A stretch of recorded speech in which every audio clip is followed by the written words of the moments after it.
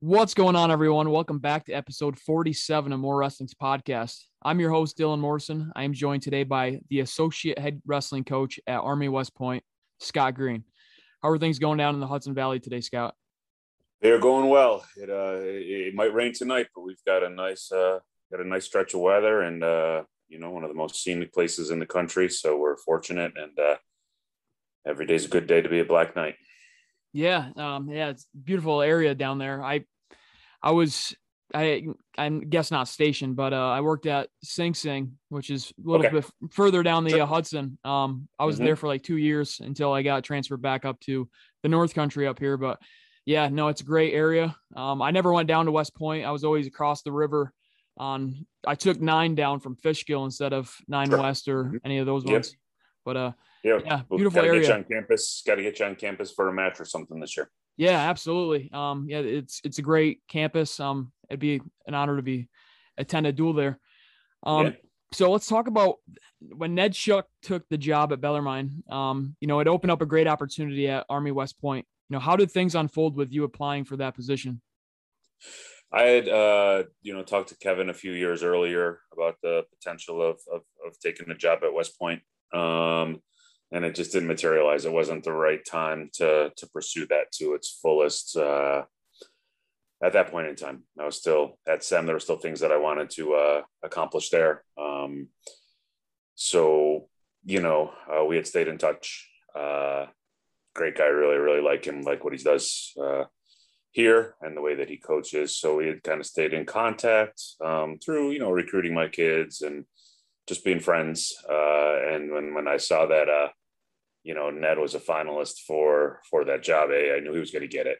He's going to do a tremendous job there. Such a good coach. I said to my wife, I said, I think Kevin's probably going to call me pretty soon here. So we better start thinking about this again. It's a different time.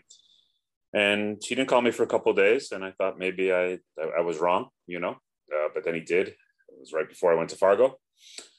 So I had a long bookend of bus rides and 7, 8, 10 days in Fargo to think about it. Came back, got down here to interview on a Tuesday, got offered the job on Friday and accepted. So it was kind of quick, but there had been a longer lead up to it in my thought process and my idea about it, going back a few years. Yeah, it's kind of funny that you say that right before Fargo. So, I made the trip out to Fargo as a spectator, and a buddy of mine from the North Country, Chris Adams, he was on the Team New York staff, and he must have been at it. Chris? Yeah, sure. Spent a lot of time with the New York guys out there. They were always in the cafeteria because their dorms weren't air conditioned like Pennsylvania's. So I got to see them a lot. Yeah. Yep. Yeah, he mentioned about the air conditioned dorms too, but he was like, yeah, we started a rumor, Scott Green's coming back to New York. He's taking over the RTC at Cornell or something. I don't even know. It was a bogus rumor. And then you're like, you said something to him and then, you took off, which I think it's funny now that obviously you got the job. They didn't know, I guess, what it was about, but you obviously, you had wheels turning, they were in motion. So. Yeah, I'll tell you that story. We were sitting at that dinner like I was talking about. And, look, I cut my teeth in New York, right? I have a long history with it. And it was weird coaching in Pennsylvania. In Fargo, after years and years and years of coaching, at New York and even preceding Fargo, going back to like cadets at Missouri and stuff like that. So we were just sitting around joking around and, PA is obviously a great place to coach in Fargo. You have a lot of kids and they do a good job getting everybody out there. And so I was joking around. I'm like, maybe eventually I'll come back to New York and coach, with you guys next year. And so that's when everyone was like, yeah, well, we're just going to, throw some stuff out there and see if it sticks, that you're coming back to New York. And I was like, well, you know what? Don't be surprised if that winds up happening someday. And then they were all kind of like, whoa, wait a minute. Is he serious? What's going on there? And I hadn't made it my mind yet or anything like that, but it's just kind of fun between friends. And it got some legs and it got some life into it. So it was pretty funny when it all actually wound up being true. I got like Harrington and Mussolini and those guys are like, you knew. And I was like, well, yeah, maybe I did. Yep. Yeah, that'll be a great addition to the New York staff again for next year if you obviously decide Yeah. to coach for hmm New York. No. I loved coaching for New York when I was younger, and we had some really good years out there, both through my club at the time, but also overall as a state. And I'd love to see New York back on top and become relevant again in Fargo. So I'm hopeful that I'll get the invitation to consider being back on the staff. I mean, along with that role, obviously comes you don't have to ride a bus with a bunch of high schoolers to Fargo like you did this past summer. I mean, you Yeah, that's true, but I'll miss that a little bit if that winds up coming to fruition. I like the drive out there. I like the opportunity to see some of the country, and I do think there are some secrets on those buses, right? Pennsylvania's obviously doing it well, and doing it right, so it's not really affecting anyone's performance being on that bus. So, no. uh, yeah, we'll see what happens. Yeah, I mean, we drove out to Fargo as well. Joel Bear, Joel Ferreira, Mhm. and myself. And then we had the three wrestlers that actually competed. But it was fun. I think Yep. we left around the same time the Team PA bus did, but I think we got there 12 hours before you did. Yeah. Obviously, No, you can make a little better time in the car for sure. Yeah. yeah, I've done that too. So, yeah. yep. It's a great trip either way. But yeah, so let's talk about your roots. You're right. Now that you're Mhm. back in New Sure. York, let's throw it all the way back to out in Western New York. When and how Yeah. did you get introduced to the sport? Not that young, I was kind of late to the sport, middle school, probably. I went down, I wrestled at Alden High School. And I went to just a local club, and we had an okay team, good coach, good wrestling around us, but it wasn't anything that we were known for or good at. So I started wrestling in like seventh or eighth grade, at that point in time, seriously. And then got to high school and did okay, but I fell in love with it almost instantly. My dad wrestled in high school, like the Section 5 area. But he kind of waited for me to want to do it before he pushed me into the sport. And so when I got in high school, I got involved with a lot of really great people with the Clarence Wrestling Club, kind of a legendary coach there, Joe Rotundo, whose son Tony is one of the best photographers in the country. So, the Section 6 at that time, guys like Ethan Bosch, Shiflett, like Prescott, Rosselli, Roselli, yeah, right. a lot of really, really good wrestlers from the area at that time. So it was easy to kind of fall in love with the sport. Our team did a nice little turnaround, and wound up winning the division, right? Which now seems silly to be so happy about, but it was really kind of great. And then I went to Binghamton from there. Yeah, I mean, that Nice was my shirt, by next the way. question. Nice shirt, by the way. Yeah, right. Binghamton, Coach Perfect. Yeah. Garcia, Coach Okay. Garcia hooked me up. All right. Uh, Yep. that Joe Bear, his son Carter, Sure. just Mhm. committed there. So, Absolutely. No, and tough kid for yeah, sure. Yep. I'll be going down there for the next few years. So, yeah, but that was my next question, right? What's in the Yeah. water out there in Western New York? Like you said, you wrestled and grew up with the same, with Roselli and Shiflett. Like, Yeah. they went on to be successful coaches. Absolutely. No. I mean, like Jeff Prescott at that point in time, I mean, he's probably one of the greatest wrestlers in New York State history, going on to win a couple titles at Penn State. And then, yeah, so there's a lot of guys who I think just love the sport, right? We went back to when I was at SEM, we went back to the Niagara Officials Tournament, which is a great tournament, for the local area. And I saw a lot of the guys that I kind of grew up with coaching local teams too. So it's not just guys who have gone on to be, Division I head coaches or big time college coaches. There's a lot of guys that just love the sport enough to stick with it. So I think Section 6 is pretty strong. And it's good to see a lot of guys from my era and beyond stay involved in the sport. And it's like any area. You've got your historians, you've got your guys who have been doing it forever, and you build on the traditions that they kind of established. And all of a sudden, you got a program, and guys want to stick around and be a part of that. Yeah. So I kind of wanted to talk about, you mentioned that you went to Binghamton Yep. after graduating high school in 1993. As you Yeah. mentioned in, I think it was on Flow, it was titled A Letter to My Former Self. And Yep. you talked about you didn't quite reach your goals as a high school and college wrestler. What made you want to continue in wrestling and begin coaching at the high school level? I think I was coaching when I was in high school. I think I knew, that being involved in an outside wrestling club and traveling around, our coach was coming to me for lineups, right? And saying, "Hey, what is our best move here?" So that really was a good indication to me that whether or not I was going to be a successful athlete in the sport, which I wasn't, didn't mean that I wasn't going to be successful in the sport. And then I got to Binghamton. I got to be around some really good coaches and some really good people there. Steve Erber, Mark Gumbel.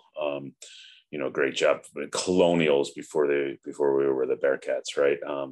And to kind of see the tradition and what they were able to achieve in the sport. Mark was a Division III national champ for Steve the year before I came there.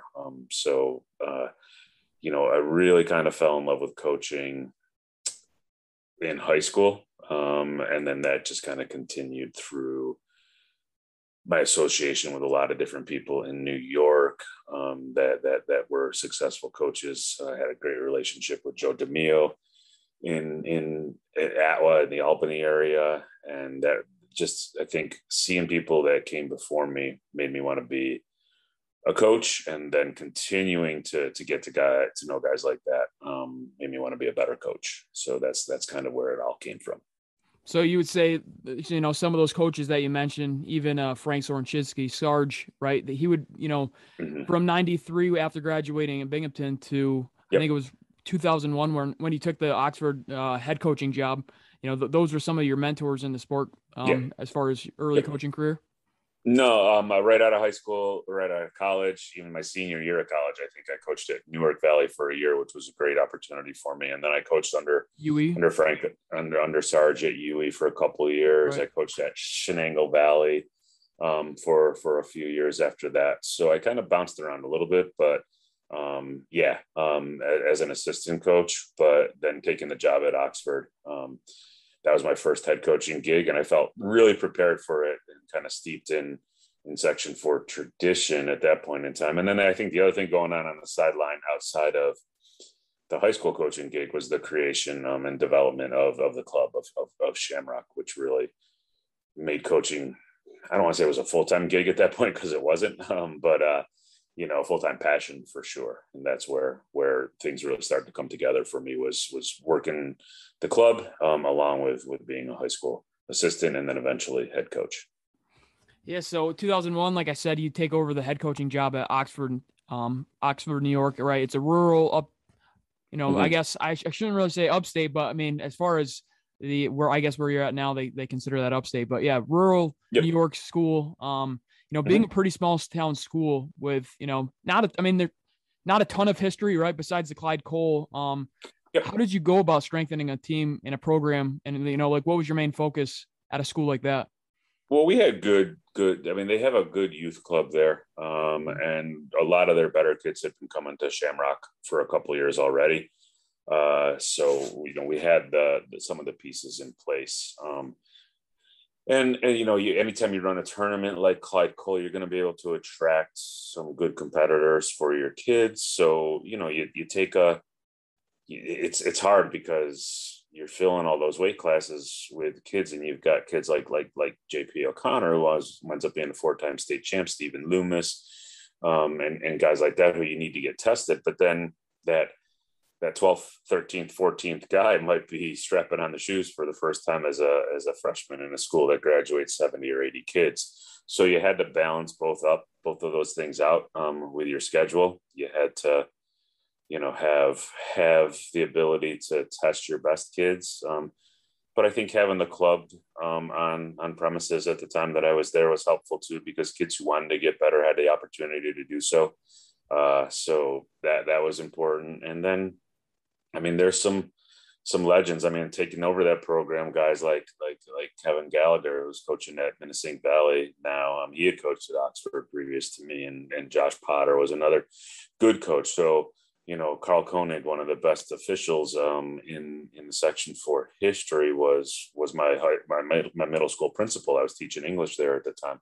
So there's the foundation for wrestling in those small towns. You know this better than anyone, all over upstate New York. Oh, yeah. So, and look, like, you go one way, you're in Norwich, you go the other way, you're in Greene, you go over the mountain, you're in Bainbridge. So every single one of those schools at that point in time was a top 20-ish ranked in the state type team with outstanding individuals on them. And they're all kind of in the same boat, right? Where who's guys that are new to the sport are going to perform better. And that's going to be the difference maker in those good old, I guess it was MAC, but before it was Susquehanna, like the conference duels. And Right. it always, kind of prepped guy, and all those guys were coming to club at the time too. And it really kind of prepped them to be ready to get the job done at States for Section 4. Yeah, that's well said about how, how to kind of approach a small town school, obviously where you have your Stephen Loomises and your JP O'Connors. I think a few months ago, you and I had a talk on Twitter, which I don't know really where whose thread it was under, but it was talking about the studs and the hammers that came out of the 607. Obviously it produces a lot of talent. And a lot of those guys are your Shamrock guys that you coached, you had your hands on. So, I mean, I'll just name off a few of them, right? We got Troy Nickerson, 5-time New York State champ. He's an NCAA champ, head coach at Northern Colorado. Then you got Johnny Bones Jones, state champ. He's the light heavyweight. Well, not anymore, but he's the light heavyweight champ in the UFC. Probably one of the best fighters in UFC history. You got his brother, Arthur Jones, 2-time New York State champ, played 8 years in the NFL. He won a Super Bowl ring in 13. And then Donnie Vinson, NCAA All-American, current associate head coach at Cornell. You got Tyler Beckwith, which he was right down the road from you at Greene. Yep. He's a 4-time NHSCA champ. And then obviously the Duck, right? Kyle Dake, 2-time New York State champ, 4-time NCAA champ, 2-time world champ, and Olympic bronze. Did you know the levels of success that they could reach post high school? Yeah. There's a lot of talent in that club. And there's a lot of help, there was years when Shamrock was the club at Cornell before Finger Lakes, kind of came into existence. We had a model where we were working out at a bunch of different schools, Shenango Valley, Shenango Forks, Oxford. We had satellite locations at all of them. And the majority of the coaches in the area were on board. So, you had some high school coaches. You had like a John Giacchi, who was a 4-time prep national champ at Blair and goes to Northwestern in the room all the time. You had just like every high school coach wanted to be a part of it. It was really a good time to be cooperative. So, there were so many people that were adding their expertise. And then you just had the grinders, the guys like Rich Manning and Jason Goldman, who were in there every day, who weren't high school head coaches, but were throwing kids in their car every weekend, going to freestyle tournaments at Mohawk Valley or Super Six or Montreal or wherever it was that we needed to go. They put kids in their car and took them there. Right. So the names you named are guys who got it done at the next level. But man, we had a lot of kids who, had great success in high school too. And not just like high school, like NISFA champions, but went out to Fargo, went out to Akron, got on the podium there. So it was really a great era and a great thing to kind of be a part of. And yeah, I mean, I think some of those guys stuck out at an early age. And you were like, wow, this kid can do whatever they want in the sport. Right. But those kids took their lumps when they were young too. There's like kind of two different areas. You had like Nickerson, O'Connor, Eric Decker, that group of kids coming through. And the other guys were young pups in the room at that time: Vincent Dake, Devin Brown, Tyler Beckwith, Jesse Carling, guys like that. So they were getting beat up a little bit by the better guys. And, you couldn't turn anywhere in the room and not find a good group of three. And some of those names have kind of gone on to cement themselves in New York and NCAA history. But man, a lot of good kids. You take a kid like Anthony Jerome, right? Who not a lot of people are going to be like, oh, Anthony Jerome, Shamrock kid. But man, Dryden kid, right? Yeah, Dryden, right. Yeah. And he was at every practice. He didn't care if he was driving an hour to Bainbridge to practice or Oxford or wherever. And he's the first kid we had to senior level All-American. You know, he placed fifth in the Greco tournament at seniors from the club. So, you know, like, yeah, sure, everybody remembers all the big names. And I think like Doug Dake joked one year that you know, if Shamrock was a college, they would have placed like second at NCAAs. The year where we had a bunch of guys on there. But you know, I think a lot of guys got a lot of value and a lot of you know, great mileage out of being in that club as well. And as it always is, it's like that pyramid that pushed the kids that we remember now to the top and then win world medals and Olympic medals and NCAA titles and things like that. But there was a lot of other stuff going on underneath that I'm proud of. And I think those kids will value that as well. So I kind of wanted to talk about JP O'Connor. I don't know if it was after his third New York State title or his fourth one, but you know, obviously you kind of talked about your wrestlers and you want them to enjoy the sport. And I believe it was the Monday after him winning his third or fourth New York State title. He showed up in the room, right, ready to get ready for the spring season, or I don't know if it was, you know, folk style nationals or what it was, but it was in a newspaper clipping. And we have a end of the season scrapbook that one of our assistant coaches make up. And he put in there, you know, JP O'Connor's in the practice room on the Monday after his state title and our state champ, because we had I think state champ. It was whether it was 2005, 2006. We had one or two state champs that year, and they were ice fishing on Monday. They skipped school and went ice fishing. So it's kind of funny that, you know, obviously JP, his love for the sport obviously led him to Harvard, right, and to bigger and better things. You know, with a special group of wrestlers, you know, you have coach, whether it's JP O'Connor or the guys that we just mentioned above, you know, what did you preach to them while they were in high school? Love the sport, right? Be an ambassador for it. When you get to college, and I'll tell guys at West Point this now, like I did at Binghamton, is like you have to love the extra workout. If you're dreading it, it's not going to work out. It's not going to happen for you, right? Like the best kids that I have coached everywhere that I have been, I've had to pull them back. I've had to tell them to rest more. I've had to tell them to recover, to focus on recovery, to take time off. Because if you don't, and some of them got it and embraced it, and some of them are still fighting it, right? And overtraining a little bit. So yeah, you have to love it so much that you want to be there all the time. And then you have to have somebody that's telling you, go ice fish, you know, go skiing, go do something, maybe not skiing, you'll hurt your knees, but go do something different, find some balance in your life. Because you have to love it. You have to find joy in it. Right. Can't just be like, it makes you happy. It has to like be something that brings you joy. And a lot of kids, that's a challenge, and they hit that hard when they get to the next level, right? Or when that external force that's keeping them on track disappears, and they haven't internalized the joy that they get out of it, right? It's got to be transformational. It can't be transactional. And so that's what I've always kind of preached to kids is there's going to be struggle here, but you have to find joy in the struggle. It can't be just the results that you love. You have to love the struggle part of it too. And the best kids, they embrace that. And others, they embrace it for a while and they're like, I'm out, you know? And some of them get into coaching, right?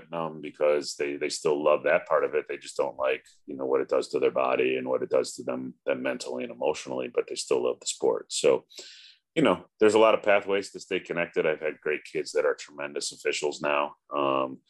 And I think that's a great way to give back too. But love in the sport is the key. It can't be a transaction. It can't be, I do this because I get this out of it. It has to be, I do this because I love it. Yeah. So you took that, obviously telling high school athletes that. Now you took it to the next level. In 2006, you joined the newly reinstated Binghamton wrestling staff, which, I mean, they had been reinstated for a few years at that time. But how did that opportunity present itself? Well, I was at Oxford, and Tony Roby had gotten the job, and I had talked to him a little bit. And we had kind of chatted, and he was like, "Hey, look, I need someone on staff. Are you willing to come down and join?" And I said, "Yeah, I would love to." So next year I was going to be on the staff with Tony. And then 2 days later, he called me and said, "Hey, just so you know, I just took the associate head coach job at Virginia Tech." So I was kind of like, "Okay, interesting." So I was kind of standing on the sidelines. I was still at Oxford, so I could have obviously stayed, but I had planned to go to Binghamton the next year. And I was going to see who got the job and what that looked like. And then, when Pat got it, we met up pretty quickly after he had gotten hired. And I'd known Pat since he was a kid, coaching in Fargo, and so it was a pretty easy transition to be on that staff and to try to make a little bit of an impact there too. Yeah, I mean, you were on the staff pretty much most of the time that Pat was there, right? I mean, obviously you left in 2010 and Pat was there till 2012, I believe. Yep. But yes, in 2009 you had. Yeah, that's correct. Yep. Yeah. So 2009 you had a NCAA All-American and Josh Patterson, Section 5 guy. Yep. And then in 2010, Justin Lister, out of Section 3, he was an All-American. Being a North Country guy myself, how amped up were you when he knocked off the 3 seed Jesse Dong? Oh my God. Like Lister was that kid who, I was recruiting him. And I was like, this kid doesn't even really kind of know what college is all about. Right. And he gets down there and you're like, man, this kid is good. He has no idea how good he could be. Right.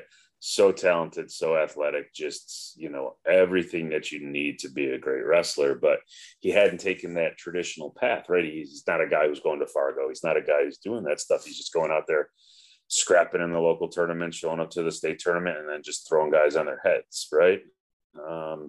And a lot of guys like the Camp Mitch, like all those guys, are probably better than like Donnie Vincent in high school, right? But they didn't do the other stuff. And so like Binghamton was a perfect fit for Justin because he gets down there and he's got the guys around him that can show him how good he can be, right? So it's like kind of up and down because you're like, you're seeing the guys that you were reading about in high school and you're like, am I as good as them? And so Justin had times when he was like just determined to win matches, and he did it just on sheer will. And then other times when he was like, man, he couldn't beat anybody that day. And then to put it together like he did at the tournament and to believe in the guy must have hit thousands of cradles in the room that year, from every different position. And to just have the tournament that he did and the electricity that he brought to the whole arena as a underdog kind of story, that was pretty special. Yeah, I was in school at the time, and our coach that actually does freestyle and Greco coaching, Mark Daly, he had it on. He had it on the big screen.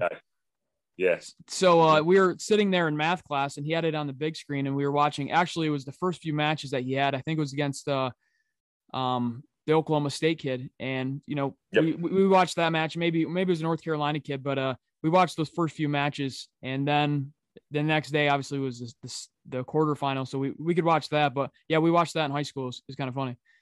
Yeah, that's awesome. But 11 years. Daly's my guy. Daly's one of those early guys who, was really getting kids from that era. Who the heck did Loomis always wrestle? Nate Slate. Yeah, they had some wars, right? So he's a great guy, and he did a great job with the freestyle up your way for sure. Yep. Yeah, Nate listens to this, so I'm sure he'll get a kick out of that. Oh my God, such good match, and like neither one of those guys knew the meaning of the word defense, right? So like every match was like 15-13, and Loomis is locking up, double arm saltos, and Nate's taking him to his back with like just these powerful body locks. He's built like a fire hydrant, and those were some exciting matches to be in the corner for. And man, yeah, those were great ones. Yeah, well, two great kids. Short story to bring up. At the Eastern States, I don't know if it was the quarterfinals or semis, Nate wrestled Mike Chairs, and he pinned him. They locked up and he launched him and he pinned him. And Daly was in the stands. He was crying. And obviously, being a freestyle Greco coach, his boy just pinned the Fargo national champ. It was kind of fun. I remember that match too. The kid was a hammer. Yeah. Yeah. Yeah. Yeah. Loved watching him wrestle. Yeah. So 11 years later, after coaching at Binghamton with that staff that you had, Pat Popolizio is now the head coach at NC State. Papadopoulos is the head coach at Hofstra, and now you're the associate head coach at Army. Throw in freshman Donnie Vincent from that team, who is now the associate head coach at Cornell. You know, how exciting is that to have three of those guys, you know, in the EIWAs where you're going to see them quite often? Yeah, it'll be fun. Those are always good times. I'm close friends with all those guys. You know, they're some of my best friends. Our families get together all the time too. So it'll be interesting. And obviously, I leaned on those guys a lot when I was going through the decision making process here over the last few weeks, and we lean on each other, right, when other opportunities come up, all the time. So. And Donnie, obviously, you know, coached him since he was 10 years old. So that's a good relationship too. But it'll be interesting. I think Papadopoulos is like, what do you know, like you want to work at every other EIWA school except Hofstra, right? So yeah, and look, like after I left too, the year after I left, throw Frank Beasley in that mix too, right? Yeah.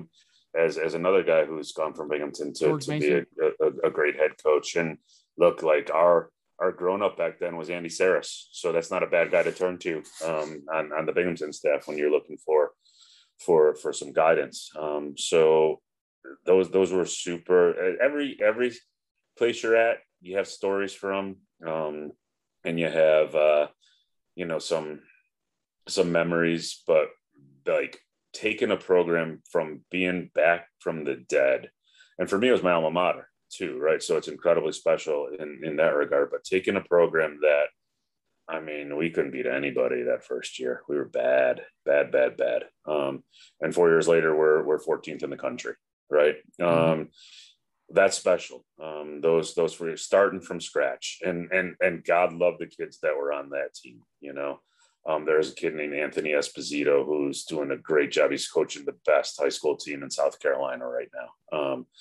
You know, and those guys, I mean, they weren't your typical D1 recruits. They were just tough kids, but every single one of them believed in what Pat and everyone else was telling them is like, if we do this, and this, we're going to be a top 25 team by the time you guys graduate. And so like that first group of kids, it was like, they're like, I don't know why they believed it, because sometimes I didn't, but Pat was so sure of it, and they were like, okay. And then you start bringing in Josh Pattersons and Donnie Vincents, who are highly sought after recruits, and Justin Listers, and just hard-nosed kids like Matty Kaler, Corey Waite, like all those guys that just came in and bought in immediately. And we're like, we can do this. I mean, like if you had told us freshman year, the first year of that program, that we're going to be Hofstra, I mean, like not a lot of people remember how good Hofstra was at that point in time, but that was a pipe dream. You know, Tommy Ryan was there. They were spitting out All-Americans every year, and they were one of the top teams in the country. They were beating Minnesota. They were beating the best teams head to head, and it worked. It happened. So bringing the team back from the dead to a top team in the country and getting guys at the podium and in that short of time, that was special. And I take stuff from those years to every job that I've done since then. Yeah, so the success that you had there kind of led you into another opportunity, which was being hired as the head wrestling coach at Wyoming Seminary after the 2009-2010 season. You know, back to coaching high school athletes, this time not in a rural New York school. And, you know, being a prep school, you have a team with goal-oriented students there for better academics and athletics. You know, what did you emphasize at SEM compared to, you know, Oxford or just a regular public high school? Really nothing changed. You know, in terms of what your coach's message is, it's the same. Obviously the goals are different. You know, at Oxford, we were about, or Shenango Valley before that, or wherever I was, we were about getting kids to look at wrestling as a vehicle to get them somewhere where they might not normally get. And that was always stated goal number one at Wyoming Seminary, is win the college admission game. So, and it wasn't that different. And maybe it wasn't always college for kids at Oxford Academy or places like that. Or maybe it was just different colleges because of the level of wrestling. but it's the same thing. Like this is your vehicle to propel yourself into a better situation.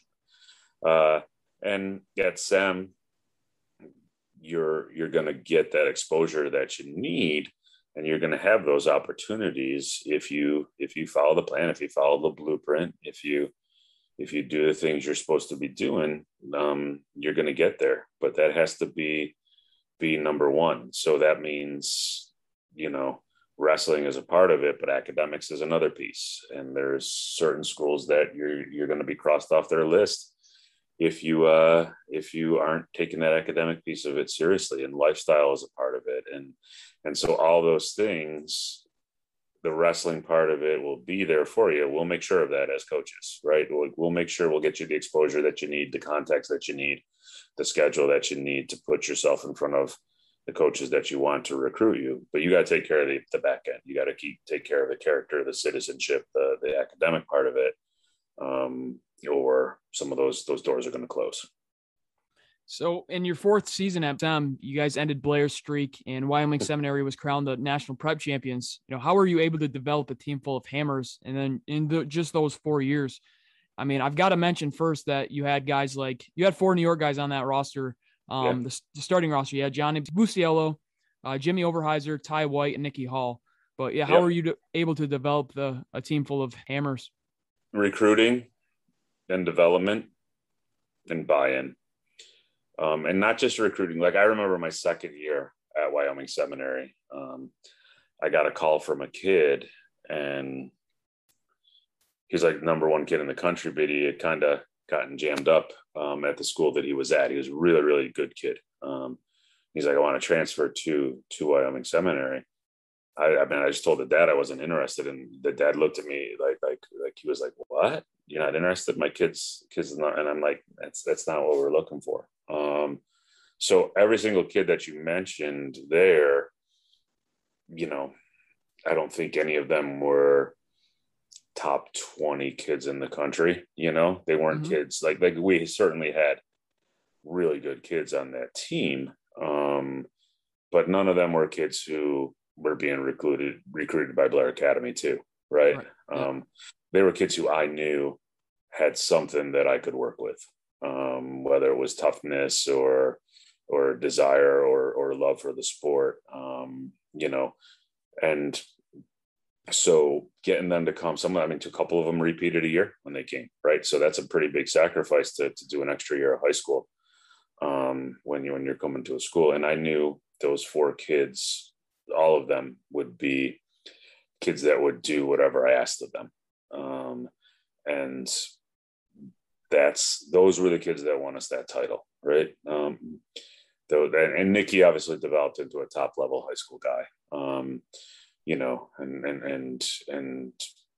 I think, probably Ty was ranked the last couple of years that he was there too. But like there's always like a joke I had it with Lister too, when he was at Binghamton, but Ty White was like team silver, right? Like he was second at everything. And so was Justin in high school, but like team silver, and some guys that would break them a little bit, right? But Ty was like the guy who you never had to worry about him in the Conci semis, right? Some guys you got to worry about him in the Conci semis. You're like, oh, they lost in the semifinals, they're going to do that semi slide. Like those guys were high character guys. Those guys were guys that I brought in because I knew what they would bring to the table. And we had other guys on the team like that too. We're just talking about the New York ones right now. Although Ty might be Vermont. We're not really sure where he's from. But he like those guys were guys that if you wanted someone to, like I always tell this story with wrestling to evaluate what type of teammate you are. And like if you're falling off a cliff and you throw your arm up and someone grabs it, when you look up, Jimmy Overheiser is a guy who you want to see holding your arm. There are guys that I've coached that if I looked up and they were the ones who grabbed my arm, I'm like, screw it, I'm done, right? But Jimmy Overheiser is a guy who's going to find a way to get you back up, And so like those were the kind of guys we wanted, right? Like if you're falling off a cliff, I don't know why the hell you're falling off a cliff. That's not the point of it. But if you are, and that you look up and you see that guy and you're confident that you're good, that's the kind of guy you want on your team. And so I think we built a team like that. I think we obviously sprinkled in some great number one in the country type guys as well. But that backbone of the team was always high character guys who were leaders on campus, whether they were asked to be or were officially leaders or not. They were guys who the rest of the student body looked up to, who transcended wrestling, and were just super high character guys you want to see, grabbing your arm when you're falling. So, I mean, that team kind of built into, other successful teams as well. But, the whole mantra, if you build it, they will come, comes to mind with a program like SEM. Like, you built that, the student athletes that were produced, just not on the mats, but off the mats as well, right? You had, I think, guys like Eric Morris. He was one of your first guys. He went on to wrestle at, or go to Harvard, right? I mean, he went to one of the highest institutions out there. But then you had guys like Bo Bartlett, who was a 4-time prep national champ, who's now at Penn State. He's really growing his brand, but it all kind of started at Wyoming Seminary. And that in return grew Wyoming Seminary's brand as well. Sure, 100%. And like Eric Morris is a great example, because he got, banged up in college and injuries, and his wrestling career, didn't maybe match his high school wrestling career, but he got the diploma, right? He graduated from one of the best schools in the world. So I think guys learn that too, right? That goes back to opening that door and keeping it open. A lot of guys, they get injured or they don't start or whatever it is, and they wind up transferring, moving around. Jimmy Overheiser got that Cornell diploma, right? And he's coaching now too.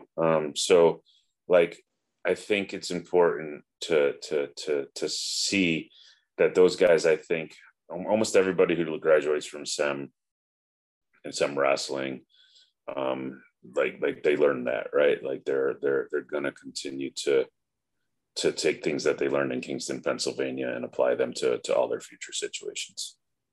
Yeah. So they obviously go to Kingston, Pennsylvania to, go to SEM to, not only help them, their athletics, but their academics as well. I know last year when one of the wrestlers from my area up in the North Country, New York, he was actually a Messina kid. Him and his mom went down for a tour, right? And he doesn't have the highest credentials and the accomplishments as a wrestler, but he asked for a tour. You actually gave him a tour of the facilities and, Wyoming Seminary. It's not necessarily about the top guys. I think it was after your second or first prep national title, you talked about it's the second string guys, the third string guys. You have a group of 40 guys in the room. What do you say to a team of 30 and 40 wrestlers who might not start right away, but are crucial to the program? You want to be, look, this translates perfectly to my current job too. Like, yeah, that's what I was going to say. Army's got 40. You are here to be a part of something bigger than yourself. And if you don't believe that, you don't belong here. Absolutely. I said after we won preps the first time is we might not, and on that day we were the best 14 guys in the country, but we're going to win because even if there's a team that's better than us 1 through 5 or 1 through 10 or 1 through 14, we have the best team in the country 1 through 25. 1 through 30, whatever it is. And that's going to make us better because of that fellowship, because of that brotherhood. You can depend on guys to put the team before they put themselves. And so I'm excited to be at a place that values that as much as I value it. And that was a key part in me making that decision. Yeah, that's kind of why I wanted to ask that, because obviously Wyoming Seminary has, 30, 40 wrestlers just on the male side, and the women's side's growing as well. But then, you go to Army, which Zach and I had talked about on the podcast last year, like you guys and Sacred Heart. And there's a few other programs that have 40 plus wrestlers on the roster. Yeah. So it's crazy. So I kind of wanted to hear that insight. So that's great to hear. But let's kind of talk about the COVID lockdown. Content creators kind of exploded on the scene, right? I'm not really exploding on the scene, but I obviously started a podcast, but guys like Zach Bogle at Stalemates did as well. You came out, there's a Rockfin kind of exploded as well. Founder Martin Floriani, you know, he gives content creators such a platform to, you know, share their news, their vlogs, rankings, podcasts, etc. One of the channels on there is Go Green, which happens to be your page. You know, you share a lot of wisdom and advice and, you know, what kind of stuff that, you know, values and principles. When did you decide to get on Rokfin? Pretty early. You know, I'm a big Martin fan, and I'll tell you exactly when it was. You know, for whatever reason, Willie was driving out with us to the Ironman that December, and he was one of the first ones to jump over, and he just started talking to me about it, and he was like, "What do you think?" And I was like, "Well, you know, yeah, let's try it out. Let's see how it goes. I think I got some stuff." And look, like everything I put on there is stuff I used to put on Facebook all the time anyway, right? So why not centralize it? Why not try to use a platform to reach a broader audience and you know, put some stuff out there that I believe and see if it sticks. So, yeah, like I said, I love Martin. I love all those guys. I think their passion for what they're doing is a good fit for the passion that I have for the sport. So it's just, it's fun to, and it's not a job either. Right. So It's fun to, if I want to put 6 of them up this week, I do. And if I want to take 2 weeks off, I do that too. And you know, it's always entertaining to have whatever, you know, I don't care if there's 25 people watching the videos or 125, you know, I think that the feedback that I get from people makes it worth it for me. Yeah, no, I obviously enjoy watching your videos on Rokfin, and you know, your videos or Todd Kutri's, right? He shares his TFC Tuesdays. That's my guy right there. Yeah, my brother. Yeah, so I mean, I love the advice that both of you give off. Yeah. You know, the involvement in social media is huge, and I've noticed you gained a lot of control, like of the Army's wrestling social media pages. You know, there's been more photos, videos, info shared. You know, with the majority of wrestling fans also on all forms of social media, why is it important to share to the fans, alumni, and onlookers what is happening at Army West Point? So the way that any program gets better is that you grow and you tell their story. And that used to be, you did it at a banquet, or you did it, you know, in your classroom or however it was that you reached people. But now you have all these different outlets to do it. Right. So we are incredibly excited about the future of Army West Point wrestling. There's so much here. The beauty of the campus, the brotherhood of the team, the history, the tradition, and my job in particular, is to build that community around it so that everybody knows how awesome it is. So it's incredibly important to get content out there to reconnect with people who have been part of that experience. Army wrestling has been part of their lives, but also to bring new fans to the brand, to the team, that are going to say, wow, like that's pretty exciting what they got going on there in West Point, or, oh, hey, I didn't know this about, you know, a military academy or whatever it is. I have to build that and tell that story, because we're not a major media sport, and we're not, you know, no one's doing a 30 for 30 on too many wrestling things like that. So it's our job. That's part of coaching. That's part of, you know, being someone who does that, is to build that in there. And at first, the people who are going to consume that content are your diehards. But then it spreads, you know, and other people watch it too. And you bring some non-wrestling people to the table. Had a lot of success doing that at other places that I've been. And I'm determined to have success doing it here as well, you know? So I think it's ultra important to have that. Like, we can't keep it a secret. We don't want it to be a little secret here that, man, we got some good stuff going on here. We want everybody to know. And social media gives the outlet and the platform to do that. So now that you're at Army West Point, which, I mean, similar to SEM, you know, there's student athletes that are goal oriented, not just athletics and academics, but, you know, at West Point, your wrestlers are being molded into tomorrow's leaders, right? They're serving our nation after their time there. You know, what is like coaching at a service academy, and how do you take approach to the wrestlers and those who you recruit? You don't have to spend one single second at Army West Point selling kids on the concept of brotherhood, of how important it is to be supportive of each other. The other places you needed that, right? You needed to foster that commitment to the institution and to each other, because kids were coming from all over the place. Here they come in with that, so that's tremendous, right? Like there's no time where I'm like, hey, you guys got to take care of each other. Like that's part of who they are.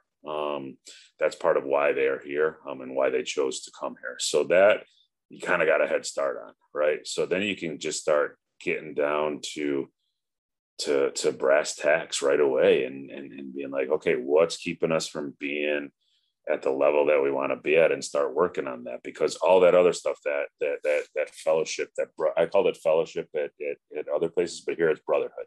Mm. That's ingrained. That's dyed into the wool of this institution. And you're right. Like listen, like you could argue with this, but you're going to lose. Like West Point is the premier leadership institution in the world ever. So, like kids who come here know that, and they're coming for it. But a lot of people don't, right? So I think that's part of our next step, is to say, like, hey, why don't you think you're a West Point person? And let's get you here, because when you're around our kids, they're like, holy cow, like this is exactly what I'm looking for. So having that is the key to reaching out and getting more people to want to be a part of that, because it is so strong here. And like at Wyoming Seminary, the boarding aspect of it was different, because you got 15, 16-year-old kids living together. So that was a really strong bond for them. But here it's everything together, drill and, military maneuvering and all the stuff that they do. That brotherhood, the 4,400 cadets that go to school here is special. And that's readily apparent right away. You're around them for more than 15 minutes and you see it. You watch them at the EIWAs and you see it. So it's special. It's great to be a part of, and that's such a solid foundation that everything that we do is going to build off of that. Yeah, I mean, talking about alumni and famous people that have gone through there, I was searching it a few days ago with like Ulysses S. Grant, Dwight Eisenhower, and General Lee, and even guys like that didn't go on to necessarily make an impact in the country that way. But, Coach K of Duke basketball, I'm pretty sure he graduated at Army West Point. So Bobby Knight coached here too. Yeah. Yeah, no kidding. So, I mean, that's huge, with the history and the successful alumni that has, how do you get on board and, start a plan to getting them involved in wrestling? Obviously Rob Cole did a successful job at Cornell, and you seem to have done a good job at SEM as well with the locals too. So. Yeah, no, we got to reach out to look, if you ask people to name all the Division I schools in New York, not a lot of people would remember Army. It might take a little bit of time. So we got to connect ourselves to the New York community, right? Yeah. We got to connect ourselves to the local Section 1, Section 9 community, and start like reaching out to guys and saying like, hey, I haven't seen you at a match. How come? Or hey, like what can we do so that we can work together? That was big at Binghamton, right? To get the support of the local community there. So those are things that we have to work on. We want people to think of Army, I mean, obviously the hashtag I'm using that a lot now is America's team. But we want to be part of New York State wrestling as well. Everyone would name Cornell or Binghamton or Buffalo right away, but Army, there's no city like associated with it. You think, oh, it's Army, but we have to be part of all of the different communities around us in order to propel things forward, and get the fan support that we need locally, and just tie things into it being a big thing, right? Like one of the things we did at SEM was to build that Blair rivalry, so that those were some of the most electric, exciting sporting events that I've ever been a part of. And we got to do that here too, right? We have to grow that fan base. We have to build that community. And, you know, I guess I've had some success with that.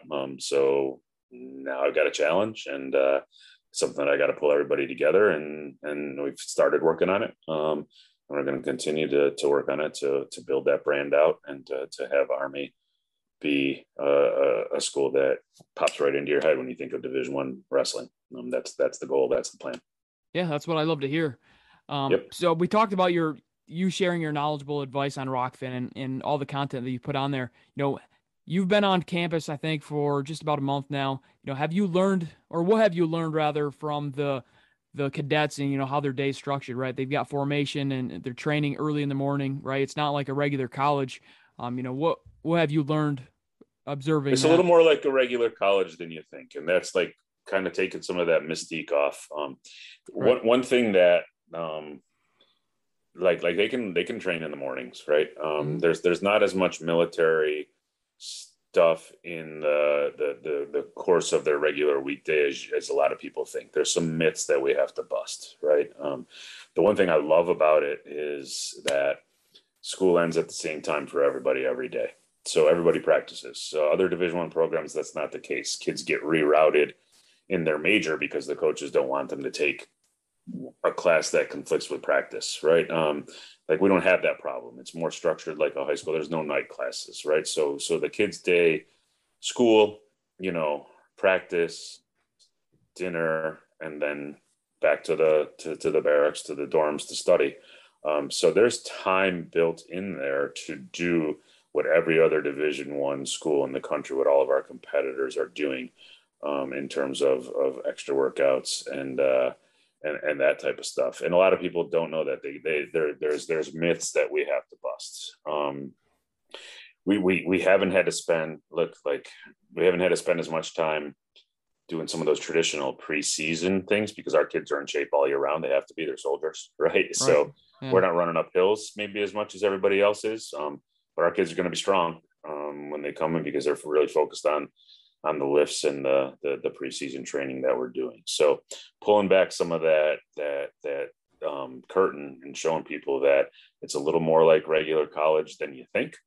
And the things that aren't regular college things, they're pretty special. Some of the traditions that are here. We've had visitors on campus that this year that we've just kind of pulled in and been like, look, you're coming to visit, and their feedback has been like, it's not what I expected it to be. So that's a good thing. Yeah. And that's part of the plan here too, like what everyone's like, oh, got a perfect kid. He's a perfect West Point kid. I'm like, oh yeah, well, what does that mean? What is a perfect West Point kid? The Army needs free thinkers. Edgar Allan Poe is a West Point graduate, Yeah. So the Army needs free thinkers too. They need people who maybe didn't grow up thinking I'm going to West Point. We need those kids too. But we need to be accessible, and we need to show people that there's no mold. We'll mold you when you get here. You can come in and we'll take care of that when you get here. Seeing some of your pictures on, you talking about your campus and the visit and whatnot, seeing the pictures of the landscape of Army West Point, right? It's on the shores of the Hudson River, and there's very large gray buildings. What's the most unique spot on campus that you think? It's gonna be hard to go. Like Trophy Point is right where they kind of decided this is the place. The way the Hudson bends, the defense of it, that's where kind of Washington was like, this is where we do it, so like K Ward has hit a couple kids with while they're standing out there. They're like, look, other places can talk about history, but I can personally guarantee you that George Washington stood right here, Yep. And kids are like, whoa, so sitting out there, that's my walk every day. I walk past that, and knowing that what's gone down there and seeing all of the cannons that have been captured in battle, it's pretty spectacular. Yep. There's just so many postcard moments, right? The big buildings, the tradition, the dining, the mess hall is incredible. It's hard to pick one, but man, you get your bang for your buck. You go to Trophy Point and walk around there for a little bit. It's almost got that Harry Potter-esque feel. I looked at a video of the mess hall, and I was like, oh man, that I mean, I'm not a Harry Potter fan, but I've seen it once. But Sure. yeah, it definitely reminded me of it. Mm-hmm. So yeah, let's talk about the schedule. I mean, I'm sure the schedule Yep. was finalized before you were announced on staff, but how Sure. exciting is it to be competing against teams like Penn State? Testing our mettle. Yes. The goal is to get guys on the podium at the NCAAs, and in order to do that, you're going to have to win a big match against the top-ranked kid on the road. So, what better way to prep kids for that than to throw them into situations where they're going to wrestle top-ranked kids on the road? Are we ready? We'll see, right? They have no choice. But our guys are excited about it. They're excited to get out there and travel. Last year was a weird year. Hopefully this year we're headed in the right direction. So is there an institution on the planet that's more trained to fight some big battles on the road? I don't think so. That's what Army does, right? Yeah. So that's what we're kind of doing with the guys this year. We're saying, hey, like, this is where we want you to be, and this is how we're going to get you there. So let's go out and do it, and let's wrestle everybody, right? Let's go out and find the best matchups so that when March rolls around, you're battle tested, and you're ready. What's the energy in the room like, knowing these guys are competing in their first regular season tournament, since the 2019-2020 season, just under 2 months from now at the Journeyman Classic? Yeah, everyone is charged up, right? Again, like we talked about before, we got to reel them back a little bit. We got to make sure that we're not trying to win the NCAA. I told the guys yesterday, like, look, no one's going to leave this practice and go and find an NCAA plaque in your locker, right? If you had a good practice, great. Build on that. But if you had a bad practice, it's only bad practice if you don't get better from it, if you don't learn from it. So I gave them today off, right? So some people are kind of rushing, and we got to keep the reins on them and make sure they're recovering. But it's just a great energy. And after last year with so much uncertainty, guys are grateful. Guys aren't looking at it like, I have to go to practice today or this is hard. They're like just happy to be able to do what they love. And I think that's probably nationwide. To have a little bit of normalcy back is a good thing. I'm sure February 18th is circled on everyone's calendar, or probably Sure. starred rather, as you guys travel down to Annapolis to face Navy in the 66th meeting of Army and Navy, a rivalry dating back to 1957. How exciting is it to be a part of a historic rivalry, competing against a coach in Colat? Yeah, it's awesome. That's what you want to be a part of, right? Is a rivalry. You build that, and you get something that means a lot to both communities, and clearly here it does. That's what college athletics, what high school athletics should be all about. And you can't escape it when you're here. Like, everything is beat Navy. There's a tunnel, a beat Navy tunnel.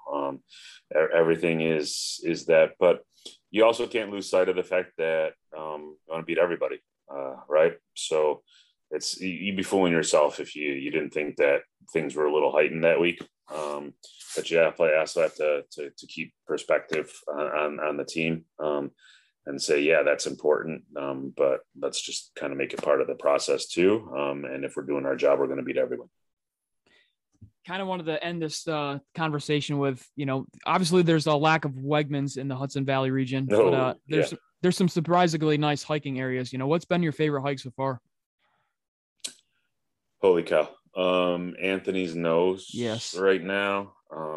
Jeez, man, it's worth the climb. It's rough at the beginning, you're going to get a little winded, but it's a short climb, but the payoff is spectacular. You get the view of the Bear Mountain Bridge there. There's a lot of good climbs here, for sure. And I'm looking forward to getting all of them. I think I got to go to like Jersey to get to a Wegmans. So I usually do that. If I head back to Kingston or something, I'll just pick up some groceries from Wegmans there. But it's just a great place to be outside. It is. We've obviously had some rough patches of weather lately, but got some good ones too. So you got to take advantage of that and get out and get some balance in your life and get some quiet in your life. Yeah, I mean, there's a bunch of good ones around here, but I really liked Anthony's Nose. Yeah, I've hiked Anthony's Nose as well. I would suggest actually going down to Croton on the Hudson. It's a big Yep, dam I've down heard there. that. Yeah, it's a Yep. really nice area. I obviously Yeah. thinking you're so close to New York City, it's really not a city like atmosphere or feel, right? Right. Just 20 miles north of the city, Mm-hmm. you're in the woods, so it's pretty cool. Yeah. Yeah, Yep. I think we could talk for hours. I appreciate you Sure. giving Yeah. me No, 1 hour of your time tonight. I mean, I'm pretty I grateful for it. appreciate you having me on. Yeah, you have anything else for us? No, I love what you're doing. Love seeing the you're doing the same thing, right? Like you're trying to shed some light on some New York centric wrestling, and I think that's important. And it's great to see everyone kind of getting the opportunity to see how many people from New York are deeply involved in the sport, and I'm enjoying it, and I'm glad to be a part of it again. Awesome. Thank you again. And I appreciate it. I'll be Yep. following along with the Army West Point, and yeah, good luck this season. Perfect. Awesome. Thanks again for tuning in to more wrestling. Go Army, beat Navy. Yes, Go sir. Army, beat Navy. Go Army, beat All right. Navy. Peace out.